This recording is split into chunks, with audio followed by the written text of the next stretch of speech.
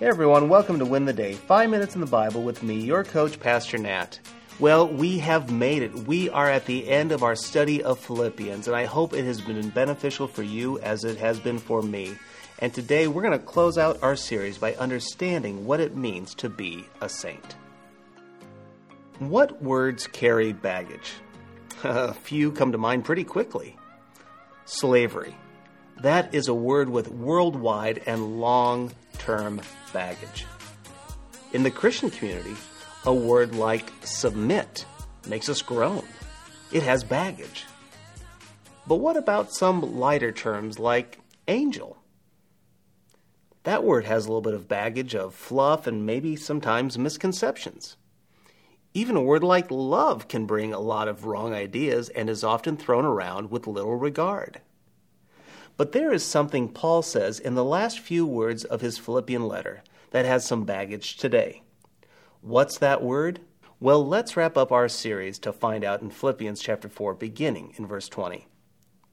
To our God and Father be glory forever and ever. Amen. Greet every saint in Christ Jesus. The brothers who are with me greet you. All the saints greet you, especially those of Caesar's household. The grace of the Lord Jesus Christ be with your spirit. Now, you're probably wondering to yourself, what is the word? I didn't hear anything unusual there. Well, Paul uses the word saint. You may not have thought about it, but saint is a word with baggage. The baggage is confusion, inflation, and misinformation. Today, when you hear the word saint, what comes to mind? Is it a football team or maybe a mascot? Is it someone who does a lot of good works? Is it a guy who wears a red suit and steals your cookies and milk? I don't know.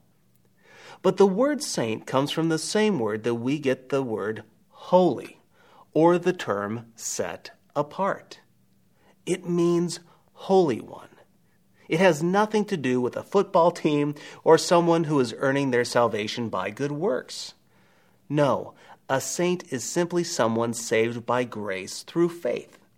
They are set apart from sin and connected to Christ. Now, I'm as guilty as the next for calling someone a saint because of what they have done. But that's not right. They are not saints based on what they do. It's about what Christ has done. Now, we know that saints are set apart for good works according to Ephesians 2. But those works, they don't save us. They reveal us. Paul then closes out this letter with a beautiful doxology and a reminder of the grace of Christ. God's grace is needed at the moment of redemption, the continuation of living, and the finality of glorification. Everything we have, from salvation to resources to the breath in our lungs, it's all from God. To God be the glory forever and ever. So here's my challenge for you today. Praise God. To God be the glory, not you, not me, not anyone or anything else. To God be the glory. God is worthy of our praise and worship. So let's worship Him in singing, in serving, and grace-giving. He loves you dearly. So show Him how much you love Him. Now, go win the day, all to the glory of God. Hey friend, it is June, and that means it is the fiscal year end. We need kingdom investors like you to make this ministry possible. We love producing content, and we love creating technical solutions for you. But we can't do it without you.